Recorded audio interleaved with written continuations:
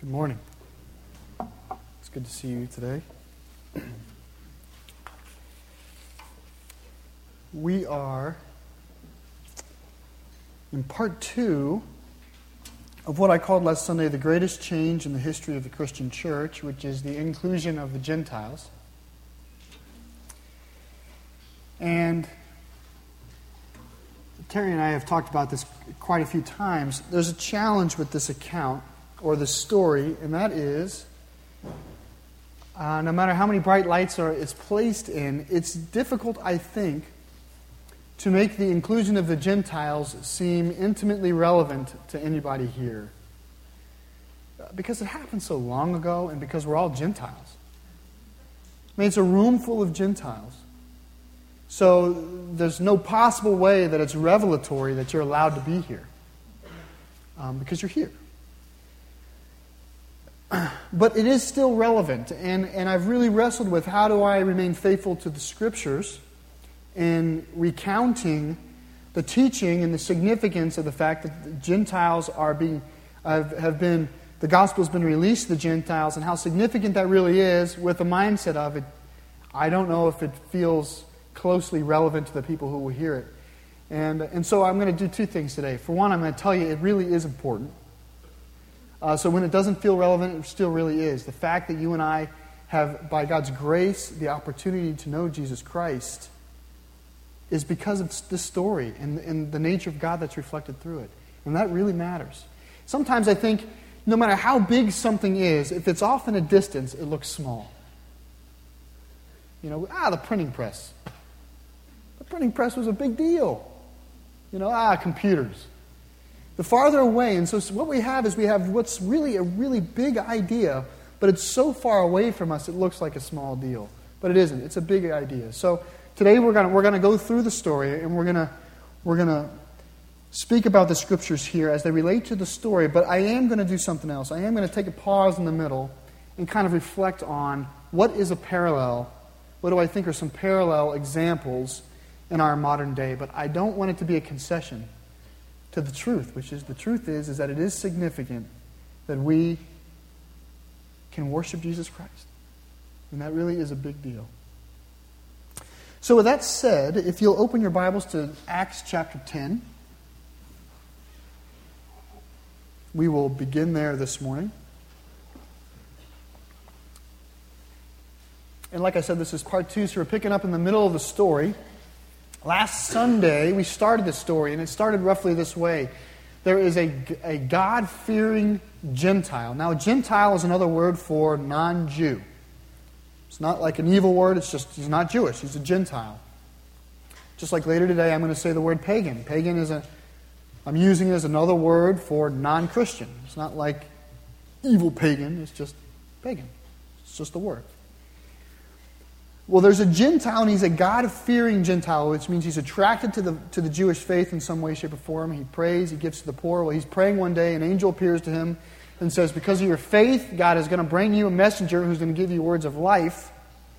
At the very same time, or roughly the same time, some ways away, Peter the apostle is receiving in a vision a similar message on his own side. So the Lord is preparing Cornelius to hear words, and the Lord is preparing Peter for the massive change that's going to happen in the church.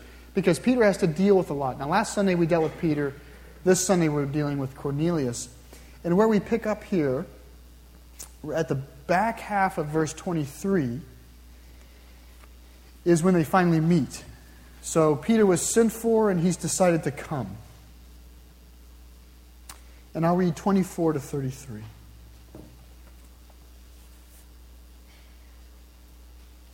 The next day, Peter started out with them, and some of the brothers from Joppa went along.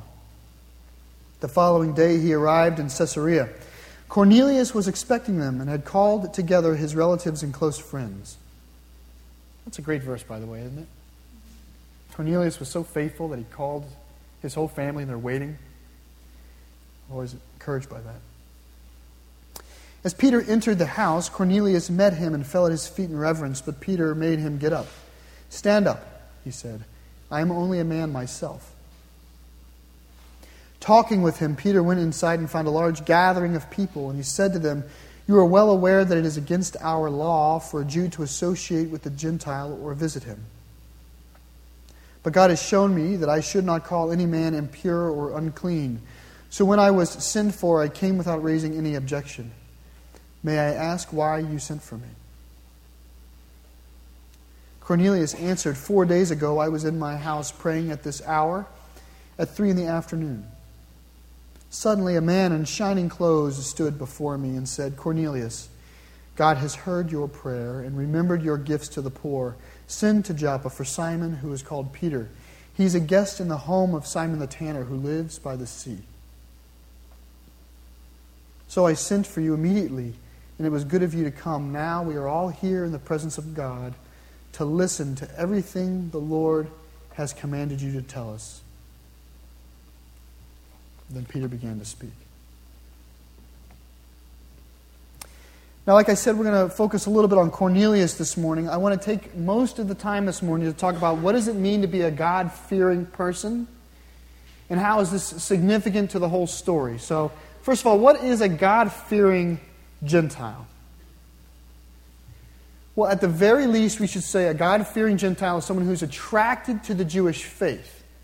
And I don't think he's attracted because he has anything to gain. His military career is certainly not improved by him being attracted to Jewishness. It isn't like Judaism was the religion du jour of Rome. It certainly wasn't. So he's attracted to something deeper than the surface. He's attracted to the essence of the Jewish faith. And this is what I think it is. I think, first of all, he's attracted to the monotheistic nature of Judaism. The fact that there's one God who's sovereign over all things. That is not how the rest of the world worships at the time. And certainly Cornelius' world. They worship all sorts of gods with all sorts of purposes. But he's attracted to this idea of one God sovereign over all things. That's got to be one of the first things. The second thing is, I think Cornelius is attracted to the ethical nature of the faith. The ethical nature. Because in the Roman system of worship, as in most of those systems that were around, the gods were not ethical, they were aethical. It wasn't about what's right, it was about the drama of the gods. All the things you have to read in English class. That's what it was about. It wasn't really connected to truth, it was connected to stories that had no connection to truth. And so Cornelius is attracted in these ways. He's caught up by this idea of a God who commands. He's caught up in this idea that a faith that directs. And this has drawn him in and made him very attracted in varying degrees to the Jewish life. Now, it's important to figure out what parts of the Jewish life he's attracted to. Because to say he's a God-fearer is to say he's not a Jew. So he's not particularly attracted to the ritual and rites of Jewishness. Because if he was, he'd be a Jew. Circumcision and dietary rules can't be his hobby, because if they were, he'd be a Jew. You see the difference? He's outside of Jewishness because he's not getting circumcised. He's outside of the Jewish life because he's not following the dietary restrictions, but he's a God-fearer, which means he's caught up by something else in the faith. Something deeper than the ritual. And what I want to suggest this morning is that Cornelius and God-fearing people like him, they're attracted to the truth behind the ritual. They're attracted to the truth that the traditions are trying to express. That's what Cornelius is interested in. When the Hebrew people celebrate their festivals, when they dress their certain ways, when they go through their certain diet, when they talk about the holidays and the holy days of the Lord and the Jewish calendar, Cornelius is the kind of person who looks at that and from there, that point derives what's the significance about it. And he connects it to the Lord. And I can't imagine, by the way, I cannot imagine a better candidate to receive the gospel than the person like this, who looks at religion and is caught up in trying to get to the truth behind the tradition. Not because the tradition's bad. The tradition's not bad at all. Cornelius would say, it's the very tradition that has helped me discover the God behind it. That he's watching the Jewish lifestyle, and that Jewish lifestyle, even in this time of Christ, somewhat warped time in Jewish life, as far as understanding the Old Testament, even then, Cornelius is looking at Jewish life, and it is a light of life to him. He's seeing the imprint of God in it, and he's attracted to it. But he's not following the practices. He's following the truth. And this is what's said. This is how you know this. In the beginning of chapter 10, it describes Cornelius this way. The first way they say it is, he's a man who's fervent in prayer. So despite all of the ritual and all of the tradition and all of the things he's seen, he has boiled it down in his life as, I ought to worship the Lord. He's a man of prayer. And then it says, and he gives to the poor. So after watching all of this and after hearing the word of the Lord spoken and interpreted and debated back and forth between the Jews and the synagogues and this sort of thing, he's walked away with two things. I should worship the Lord and I should love my neighbor. I think Cornelius has got it right. He is a prime candidate for salvation. This story, by the way, is the easiest evangelistic effort in the book. God chose the most primed candidate to receive the gospel, and then he went and appeared very specifically to Peter and prepared for him. And when they meet, the whole goal is to make it unmistakable that God is blessing this and is in charge of this. But this is the way that Cornelius is at this point. He's into this truth that God is holy and ought to be worshipped, and that he ought to be kind to his neighbors. But he's still not a Jew. He's a God-fearing man. There's a difference. I don't mean he's not saved because he's not a Jew. I mean there's a real difference between the fact that he's a God-fearing man, not a Jew. And I have been wrestling with this. What's the big deal? Why does it matter? Why doesn't God look down at Cornelius and say, Cornelius loves the Lord, he prays to the Lord, and he gives to the poor, he's saved? Why does he have to send Peter to tell him about Jesus? Isn't that enough?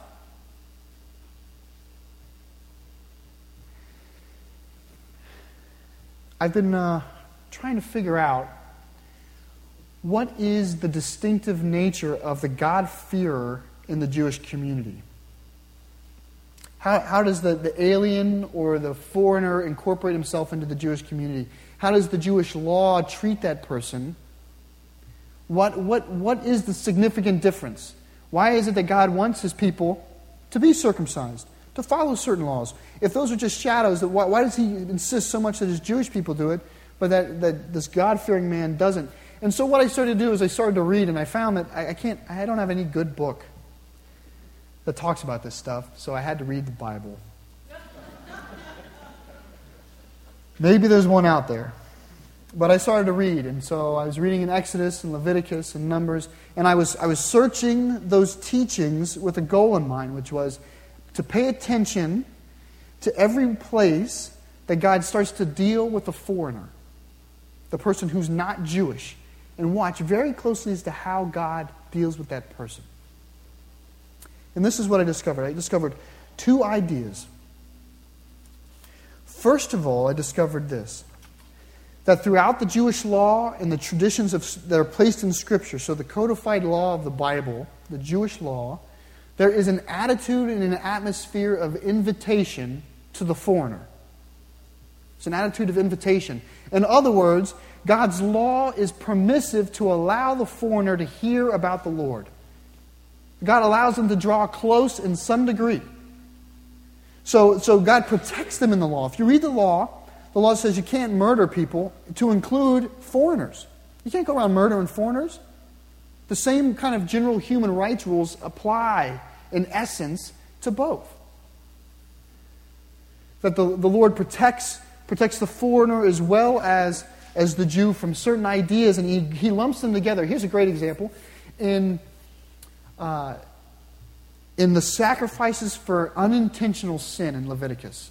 So if the people wake up one day and they realize, wow, we messed up. Like in Josiah, when Josiah discovers the book of the law and they read it and they go, oh, we've been so wrong. We've been misinterpreting the law all this time. Well, Leviticus prescribes sacrifice and atonement for that kind of thing. The Lord says, it's okay. There's a way to make this right. You still need to sacrifice. It was still wrong, but I understand. And the Lord gives prescriptions to how to sacrifice for it. Well, when he sacrifices, the Lord writes in Leviticus that you and all the foreigners living with you will be forgiven. You see that? Why is that there? It seems like the Lord is trying to invite the foreigners to live there. There's other times. There's other times when the Lord speaks to the foreigners. When Solomon in Kings is giving his prayer of the temple, he's dedicating the temple through prayer, and he's praying, and this is where he gets. So it's a long prayer, and he says, Lord, pray for us as a people, as the Israelites, that we see this, and pray for us as the Israelites as we see this. And then he says this in his prayer, verse 41 of 1 Kings 8. As for the foreigner who does not belong to your people Israel, but has come from a distant land because of your name, for men will hear of your great name and your mighty hand and your outstretched arm. When he comes and prays towards this temple, then hear from heaven your dwelling place and do whatever the foreigner asks of you, so that all the peoples of the earth may know your name and fear you, as do your own people Israel, and may know that this house I have built bears your name. That's in the dedication of the temple. There's this desire to invite the Gentiles into the life, into the Jewish life, to observe and to watch. And so there is this invitational spirit. But right next to it, and this is the interesting thing, right next to it is an attitude of exclusiveness that exists in the law. So in one way, God is inviting the foreigner and the alien to be part of the Jewish life in a very general sense, but at the same time, the Lord is very, very sure to set exclusive boundaries that the Gentile can't cross. So he says they can come live in your towns, but they can't eat with you. And they can come to the temple, but they can't go in the temple. They can offer sacrifice, but they can't ever watch it being made because it's behind the walls. Do you see the difference there? It's as though God's saying, you can come and listen. Come listen, but don't speak. It's kind of the attitude. I don't want you to bring your stuff into my people. I don't mind if you come in and see what my people do. I don't mind if you come and experience the truth that's among my people, but don't bring your stuff here. Don't bring it in the Lord's house. Don't bring it among God's people. And so you have this attitude of invitation, come and hear, and this attitude of, you're really not like us. You're really different. You're really on the outside. And in the law, the Jewish law, they exist together. I'll give you a perfect example. Well, what I think is a perfect example. I don't know others. It's a good one. The Temple of Solomon, or let's just say the temple. In fact, the ones that you'll see in a moment are drawings of the temple that Herod built, not Solomon. But the temple itself is evidence of invitation. Right? When God says, you can erect for me a temple in my name, He is by definition inviting the world to look upon and to know Him. He's condescending Himself to have a dwelling place on earth. It's a beautiful temple. The temple that Herod built was a wonder at the time. There was no equal to it in the land. And people would come from all around to see the temple of the Jewish God. And in that way, it is invitational in nature. It's where people would go to have their sins forgiven. It's where you would go to confess things and to give praise and thanks. It was where you would go to reflect your relationship with God. The temple. It's invitational. But at the same time of it being invitational, it's very exclusive. This temple is extremely exclusive. In the inner chamber, in the back of the temple, on the far west side of the building, was this small room. And you guys might remember, we had this. If I was on the ball, I'd have had them bring it back out again. They had a great model of a temple here a few weeks ago. The 5th and 6th graders did. But in the very back west side of the temple, there was a small room, and it was called the Most Holy Place, or the Holy of Holies. And this room was extremely exclusive. It was a room that only God was allowed to be in. God is so exclusive in some way that He said, only I can even be in this room. In fact, one human, one day a year was allowed to walk in. And it wasn't to walk in and visit with God. It wasn't allowed to walk in and ask God questions. It was to walk in and say to God, Lord, forgive us of our sins. And then walk out. That was the purpose. So that room was extremely exclusive. Even among the Jewish people, it was exclusive. Well, outside of that, now, the Holy of Holies is in the back of the picture you're seeing. It's way in the back of that temple, and it's a small fraction of the larger structure. All the structure in front of it that pushes to the east, you're looking in through the east right here, or you're looking west. All of the structure that comes out towards you, that structure there was for the priests and Jews who were clean and Jews who had taken particular attention to make sure they were clean. So within these walls around the building, Jews only. So Cornelius, no matter how interested he is in God, cannot go in here. In fact, Paul in Acts, at the end of Acts, Paul comes under an accusation that's not true. He comes back to Jerusalem, and the accusation is laid against him. He brought Greeks into the temple. And what they're saying is he brought Gentiles through those walls, for which the penalty is death. There's signs on those walls that say to the Gentiles, you cross this line and you're dead. That's how it is. So the Gentiles are not allowed in these walls. And in there, that's where the sacrifices are taking place. That the associated courts and rooms and the walls, that's where the Sanhedrin may be meeting. That's where all of the official polity and structure of the Jewish rites and rituals are occurring, is right there. Because God's exclusive. Gentiles, you cannot come in. But there's a third part, and the third part's not wholly visible on that image. It's on the next image. Do you see the big open space? There. You see it now? That big open space, do you know what that's called? It's called the court of the Gentiles. It's not measured in cubits. The Holy of Holies, this many cubits by that many cubits. The temple, this many cubits by that many cubits. The court of the Gentiles is 35 acres. 35 acres of land set aside so that people can come from all tracts of the earth. Every corner of the planet can come and approach the Lord. He's inviting them.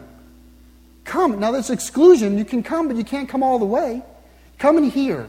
Come and learn. And you know what? It's in the court of the Gentiles that most of the Jews did most of their living. Few people went inside the actual temple. Why?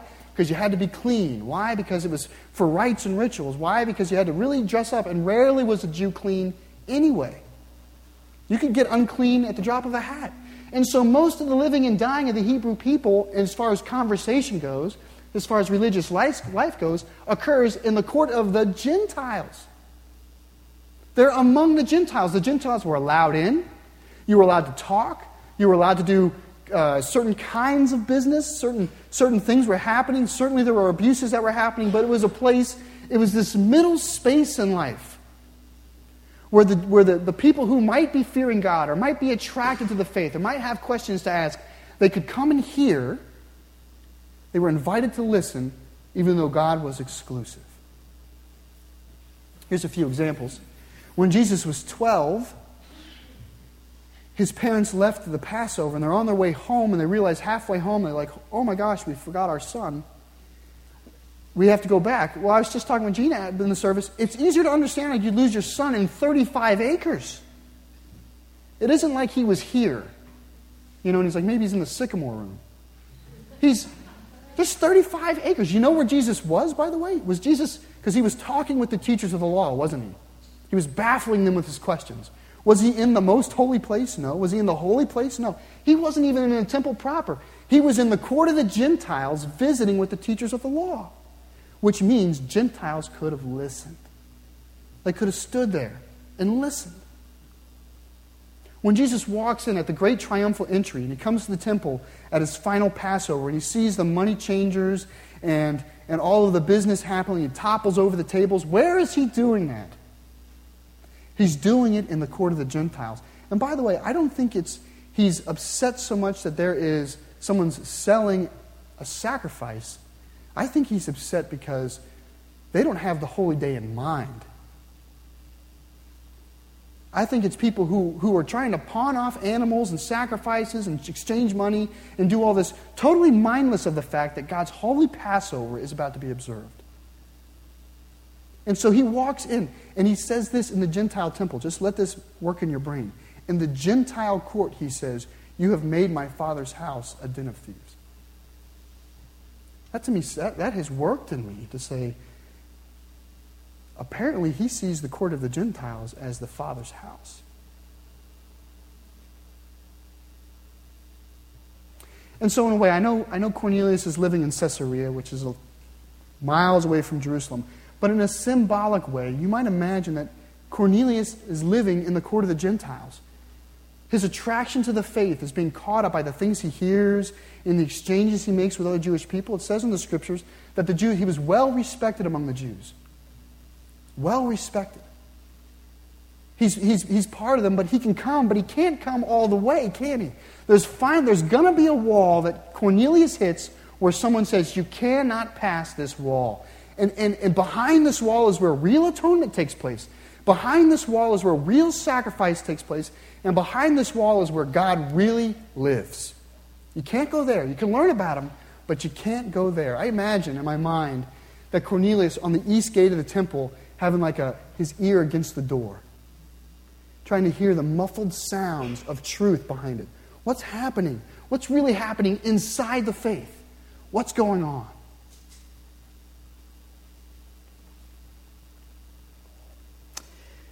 I'm going to take a departure right now and just ask a few questions about our church today. I think the Jew-Gentile dichotomy isn't that useful for us in this instance, but the Christian-non-Christian dichotomy raises some questions for me. In what ways do we potentially behave as an Acts 9 church, not an Acts 10 church? In the ways that we think of the world as outside of this building, outside of this structure, that our worship is kind of behind the thick wall, that unless somebody's really willing to kind of go through a lot of purification rites to come and sit among us, they're really not going to learn what's going on here. You know, it's quite interesting. The front door of our building is actually right out these doors. None of us think of it as the front door. But I got to tell you, every day I see it, I am reminded that nobody walks through the front door of the church anymore. You go look, there's no feet print in that snow. They're done. People are not coming into the church like they used to. And I force myself to ask, where is this middle space for us? Where is this place where we can come out of our walls and talk about God and share about God and inform and have community with the non-Christian, with the person who's outside the faith? Where is this disarming place? This place where we can meet? And I don't know. You know, it's a truth. It's a question for the church, and it's a question in your family. In your family, have you insulated your family so much to protect them in the faith that they're behind this huge wall, and the only time you ever leave is to go get supplies and come back? Right? And your only window to access is TV, as though that's a healthy window to the real world. Is that how we're living? Or are you seeing that I ought to, in my own life, have a middle place? A place where I let my hair down. I don't let my faith down. I let my hair down. And my goal is to cement real relationships with people who may have questions. They need a middle place. God has invited the non-believing world to draw close. Where do they draw close? Where do they draw close in your life? Are you enabling them to do that? Is your faith so private that it's uncomfortable for them to even ask a question? Where is this middle space? If you only knew how many times I've asked that in the past 2 weeks. So here's Cornelius. Cornelius is at the door. He's listening. He's listening. And then there is this place where Peter shows up. He knocks on the door, and the door opens. I mean, I love the image. In my own mind, I love the image of Peter opening the door of the temple. You know, this massive 30-foot door, and there's this small Peter. He opens the door and he says, God sent me to talk to you. I mean, just imagine, if I was a painter, I would paint this picture. Because in my mind, I would paint Cornelius on his tippy toes, trying to see over Peter. What's going on in there?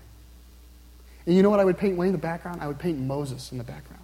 And I would paint David. I would paint David with his arms around Uriah and his son who died at birth. I would paint these things, these images of somebody who's heard about them and wants to know more about them. And they're all behind Peter.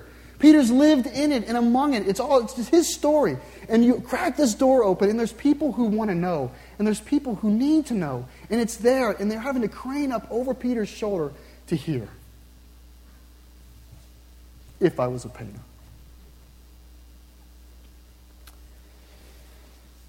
And Peter opens his mouth, and this is what he says. Then Peter began to speak. I now realize how true it is that God does not show favoritism, but accepts men from every nation who fear him and do what is right. You know the message God sent to the people of Israel, telling the good news of peace through Jesus Christ, who is Lord of all. You know what has happened through Judea, beginning in Galilee after the baptism that John preached, how God anointed Jesus of Nazareth with the Holy Spirit and power, and how he went around doing good and healing all who were under the power of the devil, because God was with him. We are witnesses of everything he did in the country of the Jews and in Jerusalem. They killed him by hanging him on a tree, but God raised him from the dead on the third day and caused him to be seen. He was not seen by all the people, but by witnesses whom God had already chosen, by us who ate and drank with him after he rose from the dead. He commanded us to preach to the people and to testify that he is the one whom God appointed as judge of the living and the dead. All the prophets testify about him, that everyone who believes in him receives forgiveness of sins through his name. Do you believe this? Peter's opening the door. He's staring out. Behind him is all the truth of God in its splendor. And he's saying these things to you. Do you believe them? I'm going to repeat them again slowly.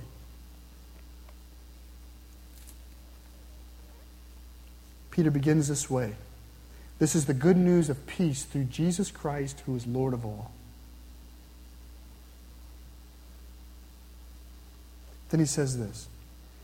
This Jesus was anointed by God with the power of the Holy Spirit.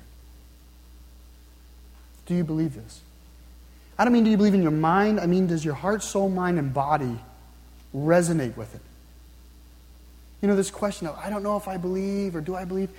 When it falls on you, does something in you go, do you believe it? Peter says God chose Jesus and God anointed Jesus with the power of the Holy Spirit at baptism. And then he says something else. He says, furthermore, this same Jesus walked the earth and did good deeds and healed people and saved people from darkness. He was the light in the life of men, and he rescued them from evil. That's what Peter said. Do you believe that? And then he says this. He says, and it's because of this we know he was of the Lord. But he goes on. He says there's more. This isn't it. Peter says we are witnesses not only of what Jesus did in his life, we are also witnesses of the fact that mankind killed Jesus. He says the Jews put Jesus on the cross. And it was the request of the Jews and the blessings of the Gentiles. All mankind bears the burden of the crucifixion of Christ.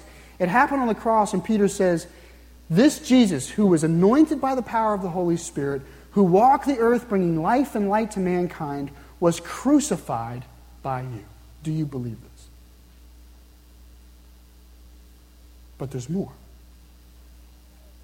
He says, but God raised Jesus from the dead on the third day and has appointed him as judge over the living and the dead.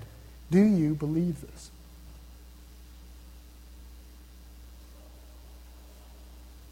Furthermore, the Old Testament scriptures testify about him. And finally, therefore, anyone who believes in him receives forgiveness through his name.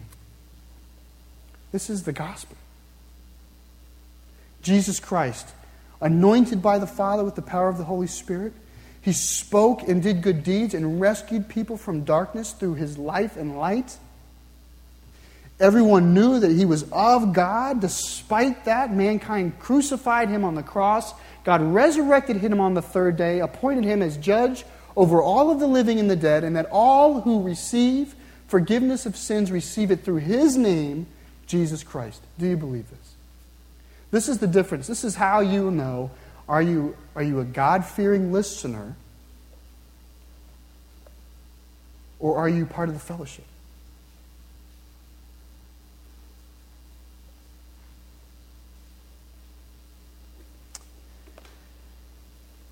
Now there's some responses I'm anticipating from those of you who are right on the fringe, who are wrestling with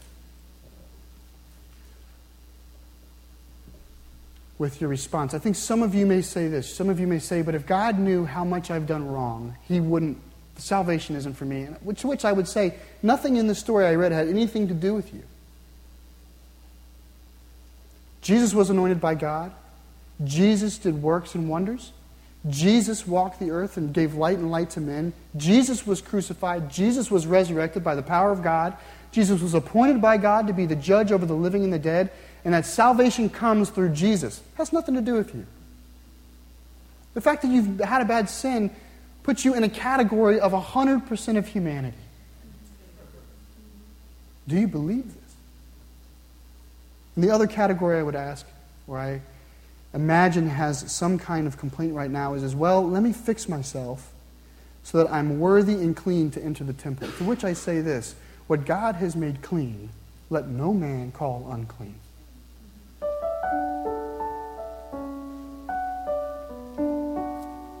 So one more verse I'm going to read.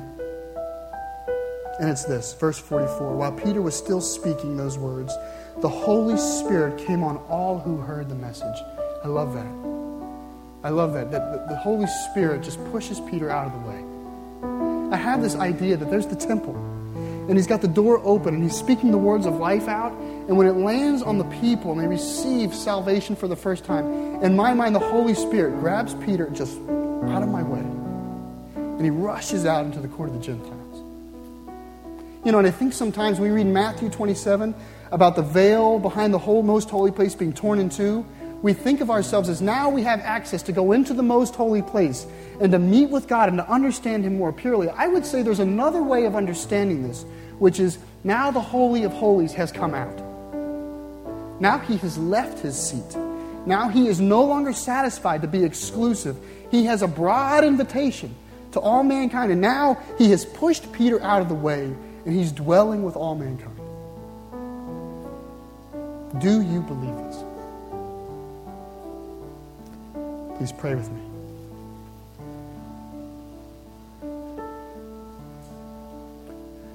Almighty God, Father, the gospel of Jesus Christ was spoken in your hearing among your people. Lord, as it falls on believers first, I pray first and foremost that you would correct our gospels. Lord, the gospel is like something that if not tended to and understood, it falls in disrepair, Lord. Help us to keep your word rightly and to know how to communicate it and to know how to share it in that middle place of our life when someone feels comfortable enough to say to us, what did you mean when you said? Tell me more about. Why did you do this? Lord, prepare us to have an accurate, life-giving answer, not to cower away behind New Age conversation. And Lord, I lift up this second category. Father, I lift up the non-Christian who right now is at the door listening to the words of Peter.